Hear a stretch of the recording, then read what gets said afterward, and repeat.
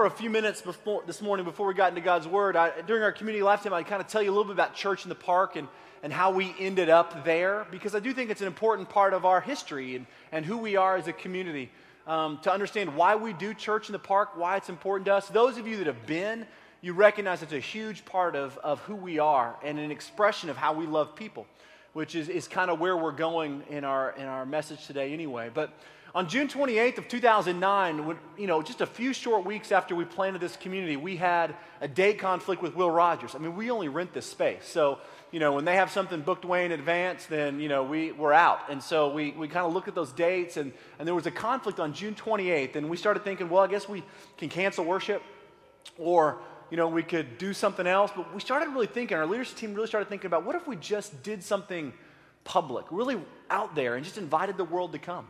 And so we looked over at, I think it's Memorial Park, right on the corner of 36th and Classen, kind of right that way. And we said, it's close. We'll go there. And we called the city, and we lined up a permit right over there by the Boys and Girls Club. And we were going to just do worship in the park. And we started calling it a neighborhood celebration. We were just going to get together, do church how we would normally do it, and have a big picnic and call it a neighborhood celebration and invite everybody to come. And so we were getting all our things together, and we were making flyers, and we were going door to door. And I got a call from one of the people in the Parks and Recreation Department at the city. And he said, hey, listen, there's been an oversight. Technically, you have the park reserved, but somebody else is already going to be there. And we were like, oh, that's fine, no big deal. We're not looking to have just a ton of folks. And he goes, well, technically, it's going to be a lot of people. I said, okay. And he said, it's the Oklahoma City Gay Pride Festival, the parade and all that. It's going to be there that weekend. And I started thinking about the flyers we were passing out, and they were saying, come to our neighborhood celebration in the park. And I just started thinking, maybe we don't want to make that the big thing that we're going to invite everybody to right now. And so I was thinking, so I said, Lord, we got all this stuff done. I mean, what should we do? And so I just got in my car. I just started praying. I go, God, just lead me to where you want us to go. And somehow the Lord led us, and just really we ended up at this park right off 23rd Street. We didn't know anybody. We didn't know anything about the community. It just felt like God was telling us to go there. So we called the city, and they gave us a new permit, and we just showed up with a tent and a porta potty and a bunch of chairs, and we had church. And it was unbelievable. I mean, we left that day after having this picnic realizing that this is really who we want to be, that we don't want to be a church that's tied to a venue or a place, but that we exist and live in the community. And that day has begun this long relationship with that area, that part of our community. We do Bible study down there. We pick up for church down there. And we've been back 4 times since, or we'll be 4 times since, as part of our regular expression of worship. And every time we go back, I think, man, this is organically what I really believe it means to be the church. We invite the world to come, we share food together, and we just worship God in the park in a place where nobody else will go. I mean, it's not a great part of town, We've got people that are living on the streets there. We've got drug addicts in the area. We've got all kinds of things that are happening down there. And we just show up and we say, Jesus loves us this much. And we do church in the park. So if you've got plans next weekend and you got something you're thinking, maybe I'll miss church. This is the one Sunday we just challenge everybody to show up. If you don't come here, that's fine, but go be a part of our expression as we celebrate what God's doing in the park. And we're going to do worship just like we normally would, church in the park at 11, and then we're doing a free picnic. Bring something. Bruce is going to be cooking hot dogs and frankfurters, and we're going to have just a great picnic. Bring something to share. But really be prepared to engage people on a totally different level. And say, what if the church really looked like this all the time? If we lived as a sort of outward expression of what it meant to love people. And that's really our heartbeat for Church in the Park. And it's really become just this huge part of who we are. We always ask ourselves when we leave, we should be doing this really more often. Thursday of this week, we're going to be passing out flyers in the neighborhood. We take these little flyers and put them on doors. We talk to people and invite them to come to church. I recognize that that's not in everybody's wheelhouse. Like, that's not your sweet spot. It's not my sweet spot either. We just do it because we want people to come. So if you're free at 5:30 on Thursday, we're going to meet at Good Home Park. The map is right there on the thing that you were handed out when you came into church. We're going to meet down there at 5:30. We're going to split up into groups of like 4, and we're just going to walk around the neighborhood and hand out flyers. It's really simple. You don't have to do anything spectacular unless someone says, hey, what are you doing? Then you have to actually tell them what you're doing. If not, you just put a flyer on the door. Pretty easy. But if you're available, we'd love for you to be a part of that process. So Huge part of who we are, which really segues into what we're going to be talking about this morning. We're in the middle of this parable series. We're actually in week 4 of a series that I've just simply called Life in Parable, which is an exploration of the parables of Jesus. And we know that Jesus oftentimes taught in these parables, and many of us have been raised to think that parables are simply metaphorical analogies, or they're somehow kind of like heavenly stories that are supposed to relate here on earth. And that's certainly true, but really parables at their very core are about life. They were told by Jesus to direct people in how to live their life here and now today. They're complicated, they're simple, they're authentic, they're real, they're an expression of life. And I believe that they're really called to challenge the hearer, which is you and I, and those people that would be listening to the words of Jesus, to rethink life and to be challenging them towards action. And so we're exploring these words of Jesus together over the next few weeks, and we're right in the middle of this series, and we're talking about a really famous parable this morning, the parable of the Good Samaritan, which most of us on any level are at least, we at least understand it a little bit, even by the title alone, because it's used for all kinds of things. But really, it's an expression of what it means to truly love. And somebody pointed out, I think it was Kelly Brewer actually pointed out, that on the back of your bulletin today, she was super interested in the sermon, because the sermon title looks like it says, To Truly Love Treb Prater. And so, that's a series for weeks and weeks and weeks we could preach. But technically, I'm not going to be teaching you how to love me, although I could use it, right? We're going to be doing something a little bit different about what it means to truly love people, to love Jesus with our life, and love people as an expression of that. So if you've got your Bible, go ahead and open up to the book of Luke, chapter 10. Seems like we're in the book of Luke a lot. Jesus, a lot of the parables are recorded in the book of Luke, and he just does such a great job of telling story. So we're going to be in the book of Luke, chapter 10. If you've got your Bible, you can go ahead and find it. Verse 25, right above it, it probably says the parable of the Good Samaritan. Before we open God's Word together, let's pray. Lord, we thank you just for the opportunity to take a breather from life and things that are happening, to dive into your Word. And the truth is, for some of us, this is the first time we have opened your Word this week. This is the first time, God, that we are sitting down with your Word. Father, for others of us, it may be every day, but what a great opportunity to sit here in community and open the Word of God together and just say, God, teach us. Lord, we recognize that this parable is one that we're familiar with, we've been told about, we may think we have a handle on it, and that's certainly so. But God, we just ask that you would teach us something new today. Just pray that in your heart. Just say, God, teach me something new today about who you are.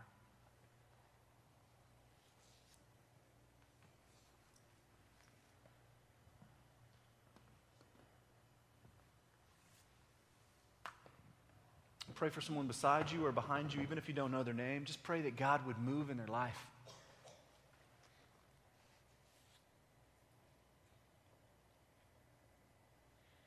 Father, we pray that you would make your word come alive to us. We know that it's living and active. God, we know that an encounter with your word is an encounter with you. And so, God, we pray this morning that you might teach us and instruct us in your word as we listen to these words of Jesus. We ask that we might find our own life in this parable. We ask this in Jesus' name. Amen. So the book of Luke, chapter 10, Luke records Jesus' words in the parable of the Good Samaritan, and it says this, verse 25, chapter 10. On one occasion, an expert in the law stood up to test Jesus. He said, "Teacher, what must I do to inherit eternal life?" "Well, what is written in the law?" he replied, "and how do you read it?" He answered, "Love the Lord your God with all your heart and with all your soul and with all your strength and with all your mind, and love your neighbor as yourself." "You have answered correctly," Jesus replied. "Do this and you will live." But he wanted to justify himself, so he asked Jesus, "Who is my neighbor?" And in reply, Jesus said this, "A man was going down from Jerusalem to Jericho, and he fell into the hands of robbers, and they stripped him of his clothes and beat him and went away, leaving him half dead. And a priest happened to be going down the same road. When he saw the man, he passed by on the other side. So too a Levite, when he came to the place, saw him, passed him on the other side.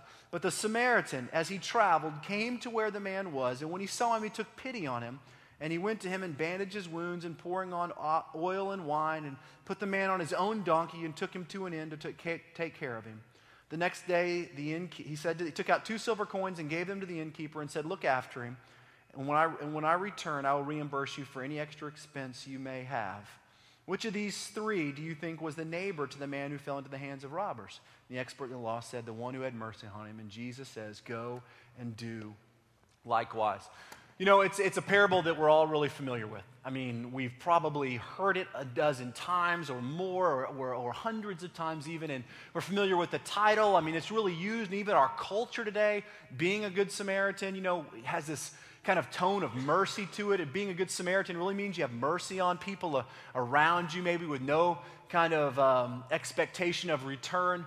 But what we see in this parable is really interesting. And it's not that uncommon a scene at first, because oftentimes we saw and see Jesus standing around engaging people in dialogue. I mean, this is what he did. He would show up in a place, he would engage people in dialogue, and oftentimes it would be with these religious leaders. He would engage them on their level, talking about law or talking about God or spiritual things. And in this picture, we see him engaging this expert of the law. We're not sure if he's a Pharisee or a scribe. Chances are he's one of the two, but he's an expert nonetheless, which means he knows it, he's memorized it, he's created his life to live in it. And he's going to test Jesus. And so he says, Jesus, or teacher, right, rabbi, what should I do to inherit eternal life? And Jesus kind of returns the question with a question, and he says, well, you tell me, what does the law say? How do you read it? And the man replies with, you know, that phrase that really comes out of the book of Matthew as well, which Jesus used to reply to the same question. You know, what is it to inherit eternal life? And the man says, well, to love the Lord your God with all your heart and your soul and your mind, and to love your neighbor as yourself, which is really just a blending of 2 Old Testament commands. It's a blending of a command out of Deuteronomy 6 and one out of Leviticus 19 that talks about really having this love for God with our heart and our soul and our mind and putting it into a tangible way of living. And Jesus replies, you're right. That's exactly right, Jesus almost never replies that way to the Pharisees, right? But he says, you're right, okay? He says, do this and you'll live. And so the man says he wanted to justify himself, whatever that means, just wanted to say, who is my neighbor? In other words, who do I really need to do this to? What does the law say? And so Jesus basically answers that question with the parable.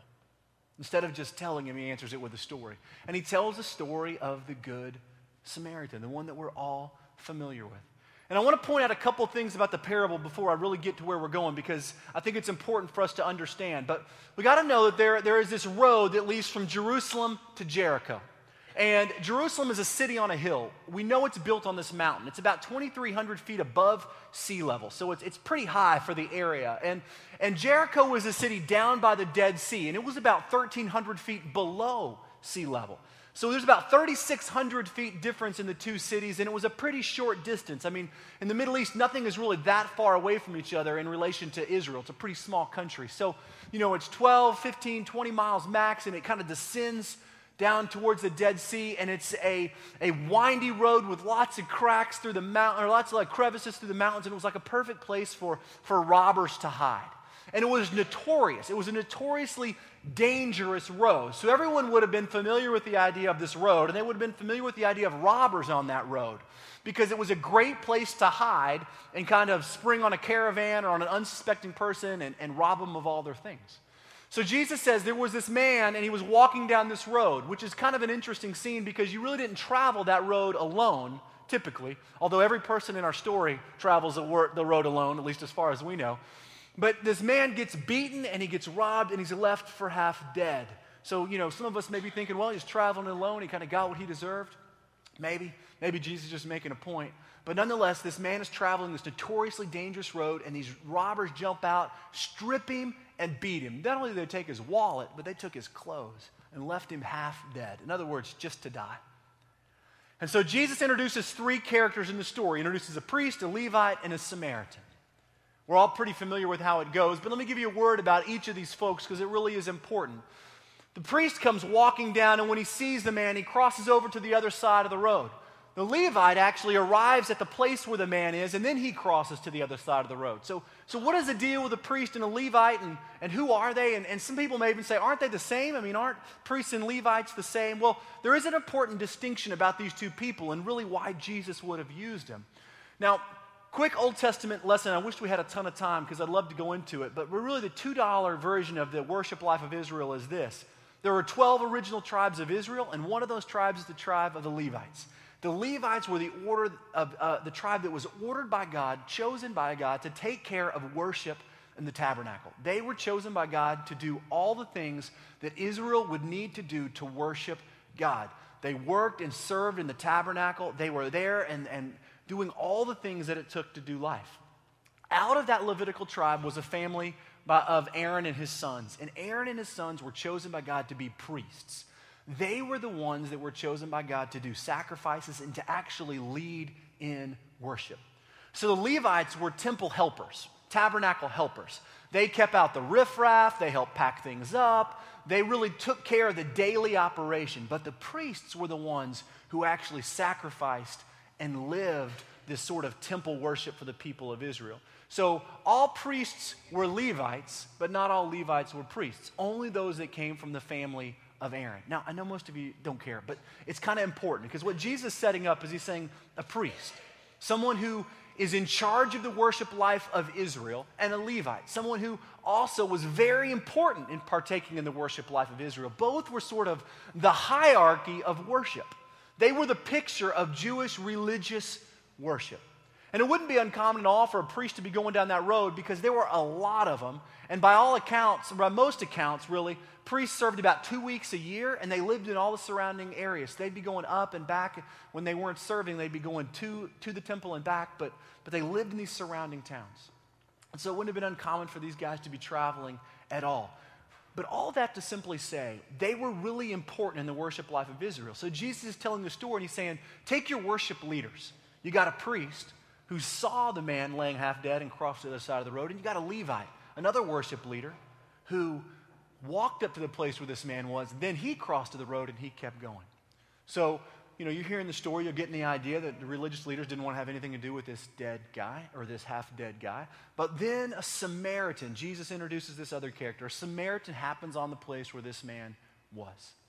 Now, in order to really grasp this, we have to understand the hatred between Jews and Samaritans. Well, really, it was mostly one-sided. The Jews hated the Samaritans. And they hated the Samaritans. This is another long story, but really they hated the Samaritans because they were sort of a mixed race.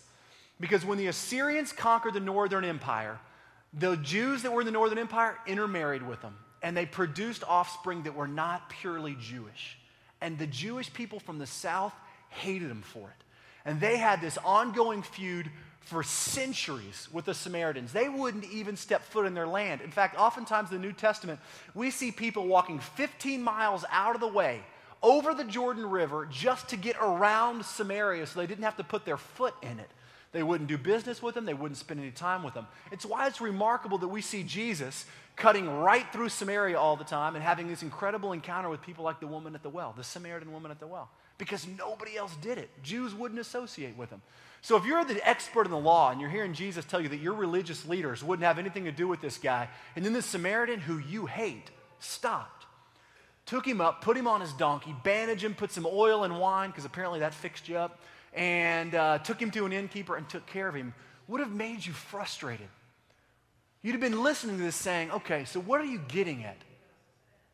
Jesus wraps this up by saying, who do you think was the neighbor to this guy? And he says, well, of course the one that had mercy on him, right? I mean, Jesus says, yeah, you've answered correctly. Now go and do likewise. There's a lot of questions around this parable, and we could spend weeks and weeks and weeks really unpacking it. But like all parables, we come to the end of it and we have to say, what is Jesus really saying? I mean, really, what is he telling us? I mean, is it a parable about neighbors and about having mercy on people, and when people are in trouble, we help them do things like fix a flat tire? I mean, is it really about who my neighbor is and how we interact with people? Probably and possibly. In the middle of it, though, I think there's a much more difficult question that we have to wrestle with, and it's really a question about love. Now, if you remember the expert in the law's original kind of statement, he says, what do I do to inherit eternal life? And Jesus says, what do you think you do? What does the law say? And he says, you love God with all your heart, soul, and your mind, and you love your neighbor as yourself. I mean, really at the core of this parable is what it means to truly love God and to truly love my neighbor, or to truly love people. Now, I've heard sermons and sermons and sermons preached on the who is my neighbor question. And for me, I mean, it's a good question, but it's really pretty easy. I mean, if you look at the parable straightforward, really our neighbor is pretty much anyone at any time. I mean, we have no understanding or recollection that this Samaritan person knew this guy at all. He just happened to be a stranger.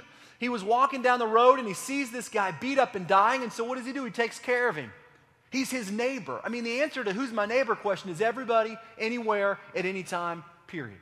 Once we get a hold of that, once you're okay with that, frankly, the real difficulty begins, and that is, what does it mean to truly love this person?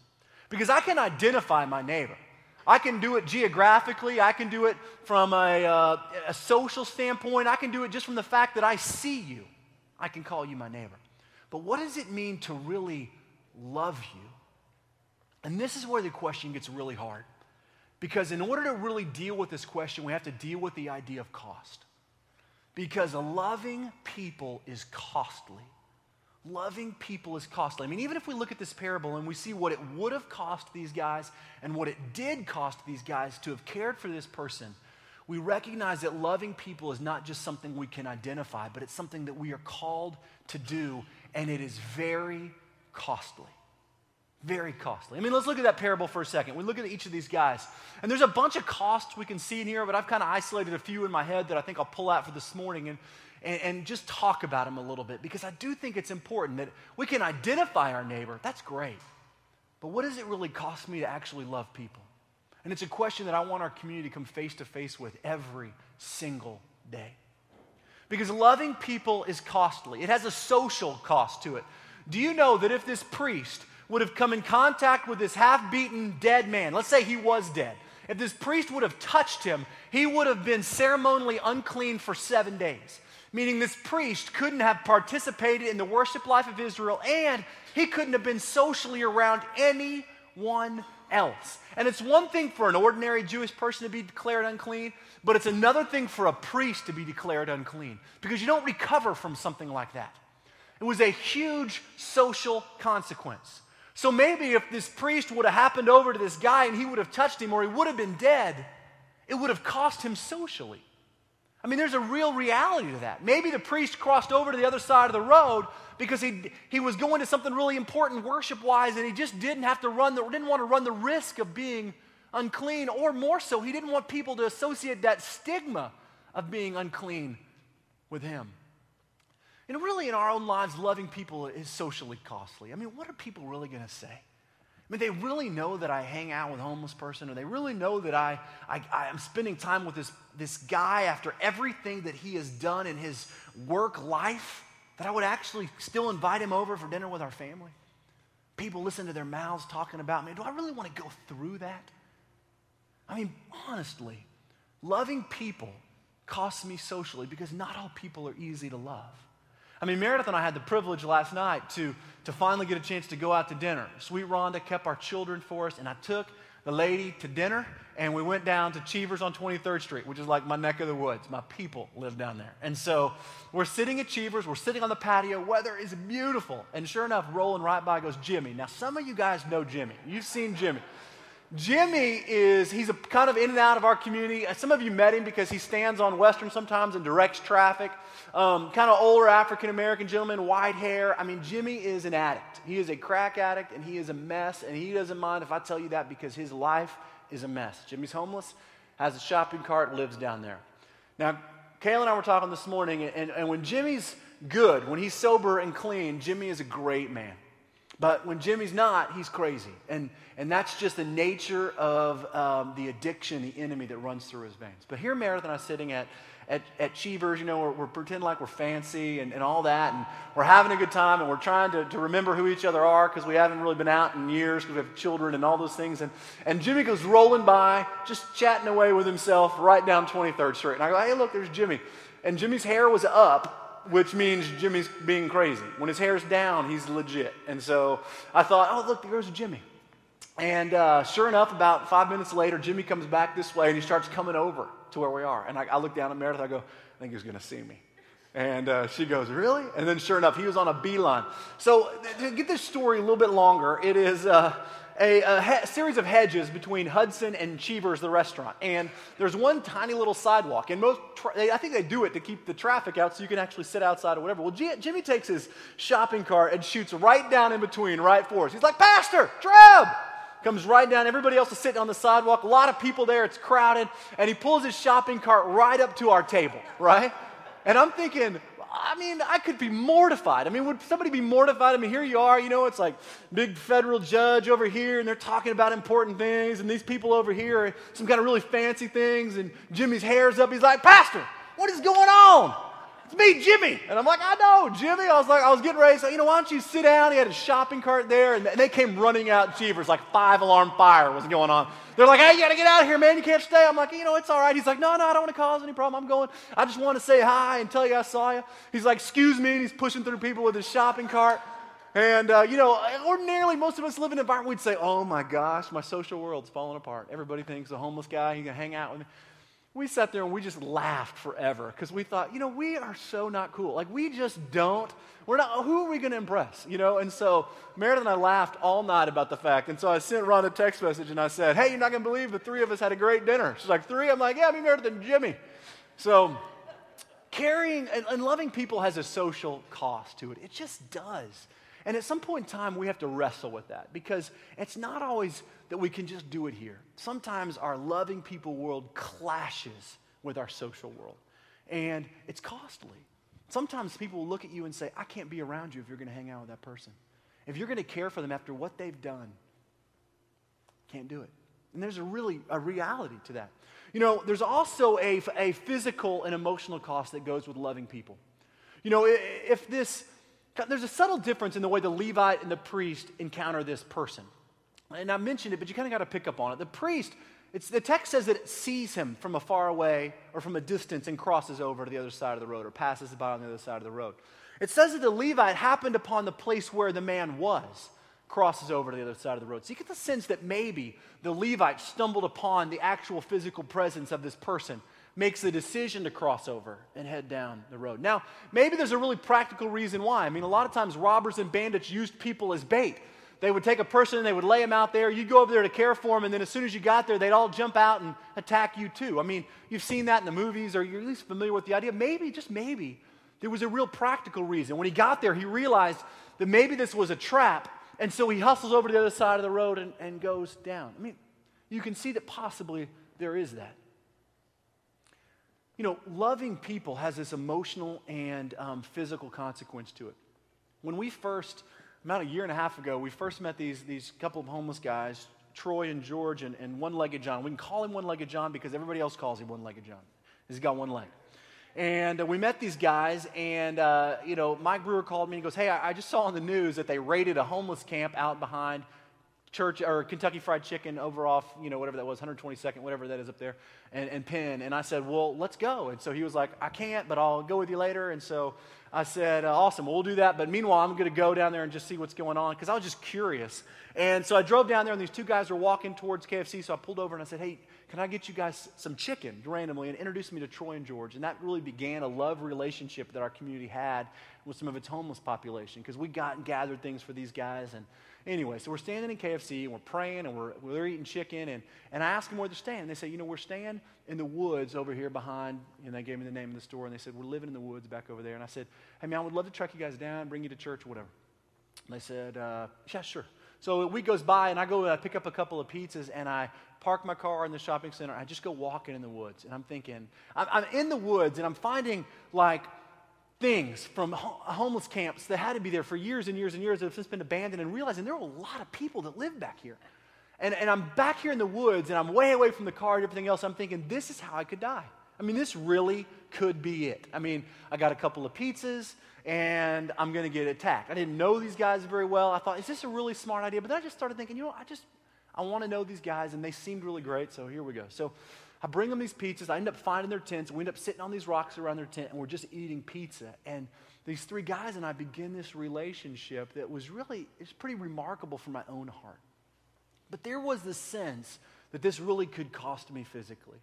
I mean, there was a sense that when we're walking around Africa last year, that there was a real sense that there's a danger to what we're doing, and not from necessarily from bandits or from the LRA or from any of those things, but from the fact that we're encountering with people that have HIV, that are dying, that have malaria, that are stricken with all kinds of illnesses. And that we're encountering all these things as we love people, that we're holding children that are dying of diseases, literally dying. And there's a physical cost to some of that. It doesn't mean we're reckless. It just means that sometimes loving people costs us physically. Sometimes it costs us emotionally. Loving people can be draining. It can be absolutely draining to continually have to be the support for someone who desperately, desperately needs it. It's costly to love people in that way. It's got a physical and emotional cost to it. It also has a financial cost. I mean, think about the Samaritan. What does he do? He stumbles upon this guy. He picks him up and he bandages his wounds by pouring oil and wine on it. Maybe that works. But either way, it was his own oil and his own wine and his own bandages. He took care of him. He goes to the innkeeper and he says, look, take care of this man. Here's 2 silver coins, which was kind of a lot of money. And he said, if there's any other need that this guy has, I'm going to pay for it. There's a financial cost at times to loving people. There really is. I mean, there's a financial cost to taking care of people who are starving. We can't just say, I'm really sorry that you're hungry. Sometimes we have to give food, and sometimes food costs money. It's one thing to look at someone and say, I bet they're freezing on the corner. It's another thing to go into Walmart and buy a coat and drive it over and take it to someone. That cost me financially. Maybe I don't get to go to lunch that day or whatever, but that person has a coat. Sometimes loving people is a financial cost. That's just true. It doesn't mean we pay for every cost there is. It just means that sometimes it's costly financial. It has a financial kind of sting to it. Sometimes loving people is just inconvenient. It has a convenience cost. I mean, think about it. All these men were traveling this road from Jerusalem to Jericho. It's 20 or 15 miles. If you don't get off the road by night, you're certainly in big trouble. If I actually stop and help this person, how long is it going to take? I mean, what if I don't get off the road? What if I get caught up in this whole thing and he's really dead, and then I got to take him to wherever you take dead people in those days, and I get hung up in all that, and then I got to find his family, and I mean, this is totally inconvenient. And the truth is, sometimes when we love people, it happens at the most inconvenient times. I mean, really, right before you walk out the door to go to that meeting, when you're all dressed in your suit and tie or all dressed in your business clothes, that person calls on the phone. Or you see that person on the side of the road with a flat tire and she looks like a single mom. And you look at yourself and you're in your suit. If you're like me, you have one. Or you're getting ready to go out the door and you've been waiting for this thing to happen for 2 weeks and you're so excited, the phone rings and you look at it on caller ID and you just go, oh, I know if I answer this, it's going to cost me. So inconvenient. Loving people is costly. It costs us socially, it costs us financially, it costs us physically, emotionally, it costs us from a convenience standpoint. So why do it? I mean, really, why? If it's so costly, why do it? Well, there is a reward, but really that's not what this parable, the picture of this parable is. It's not about feeling good and being better. We don't get any of that. So why? Well, if we go back to the expert's original question, their original statement, it says, to love the Lord your God with all your heart and your soul and your mind, and love your neighbor as yourself. I mean, loving people is an expression of how we love God. It's one thing to say, God, I love you with all my heart, my soul, and my mind. It's one thing to say, Jesus, I follow you. It's a completely different thing to say, I want my life to show that. I truly believe the Levite and the priest were good men. I bet their hearts broke when they went by this guy. I bet they felt for it. I bet they weren't angry. I bet they didn't look at that guy and be like, I can't believe that. I bet their hearts were hurting inside. I mean, these were good men that led the worship life of Israel, but something else was going on, whatever it was. But it's the Samaritan, the one that everybody else hated, that stops to say, I'll take care of you. Loving God, having a heartbeat for God, means that we have a tangible love for people because that is how God loved us. Loving people is costly. Love that remains, hear me say this, love that remains purely emotional is not love. Love that remains purely emotional is not love. To love God, to truly love people, means that we live a life and a love that breathes, that moves, that calls us to action, that changes the way that we see the world. I mean, really, our whole community is wrapped up in our approach to life. Love God, love people, follow Jesus. It's not just some little contrite three-word saying because we want to be trendy and cool. I mean, look around you. We are not those things. It's straight from Scripture. Love God, love people, follow Jesus. This is who we want to be. These aren't mere catchphrases that the church uses to make itself feel better about itself. It's a call to life. Being a good Samaritan is not about identifying your neighbor and saying, I'm going to try and love the people around me. Being a good Samaritan says, I'll do whatever it costs me to love you with the love of Jesus. Because the love of Jesus has changed me.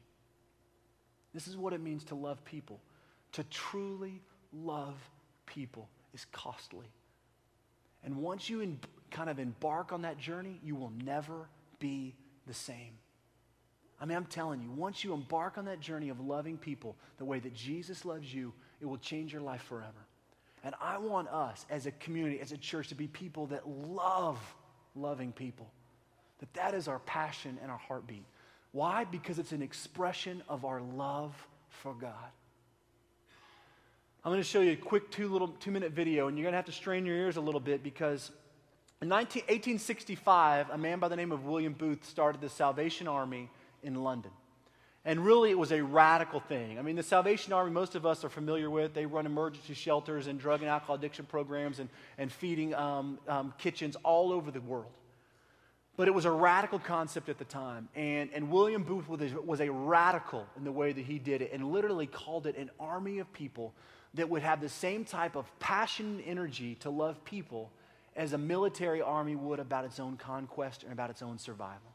And he took that approach to how he set up his concept of what it meant to truly love people.